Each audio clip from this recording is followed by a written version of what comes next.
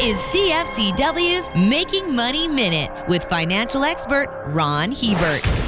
At the tail end of 2019, just prior to coronavirus hitting with full force, the world was consuming about 101 million barrels of oil a day. That number dropped by 15 million barrels over the following 6 months as the global economy hit the brakes. Fast forward to the present, and consumption is right back to levels that it saw pre-COVID. Unless we have a recession, that number is expected to climb another 3 million barrels a day by next spring. Renewables might have slowed down the growth of fossil fuels, but they haven't reversed it yet. For more information, listen to our Making Money show hosted by Ron Hebert and Gord Whitehead at letsmakemoney.ca or cfcw.com.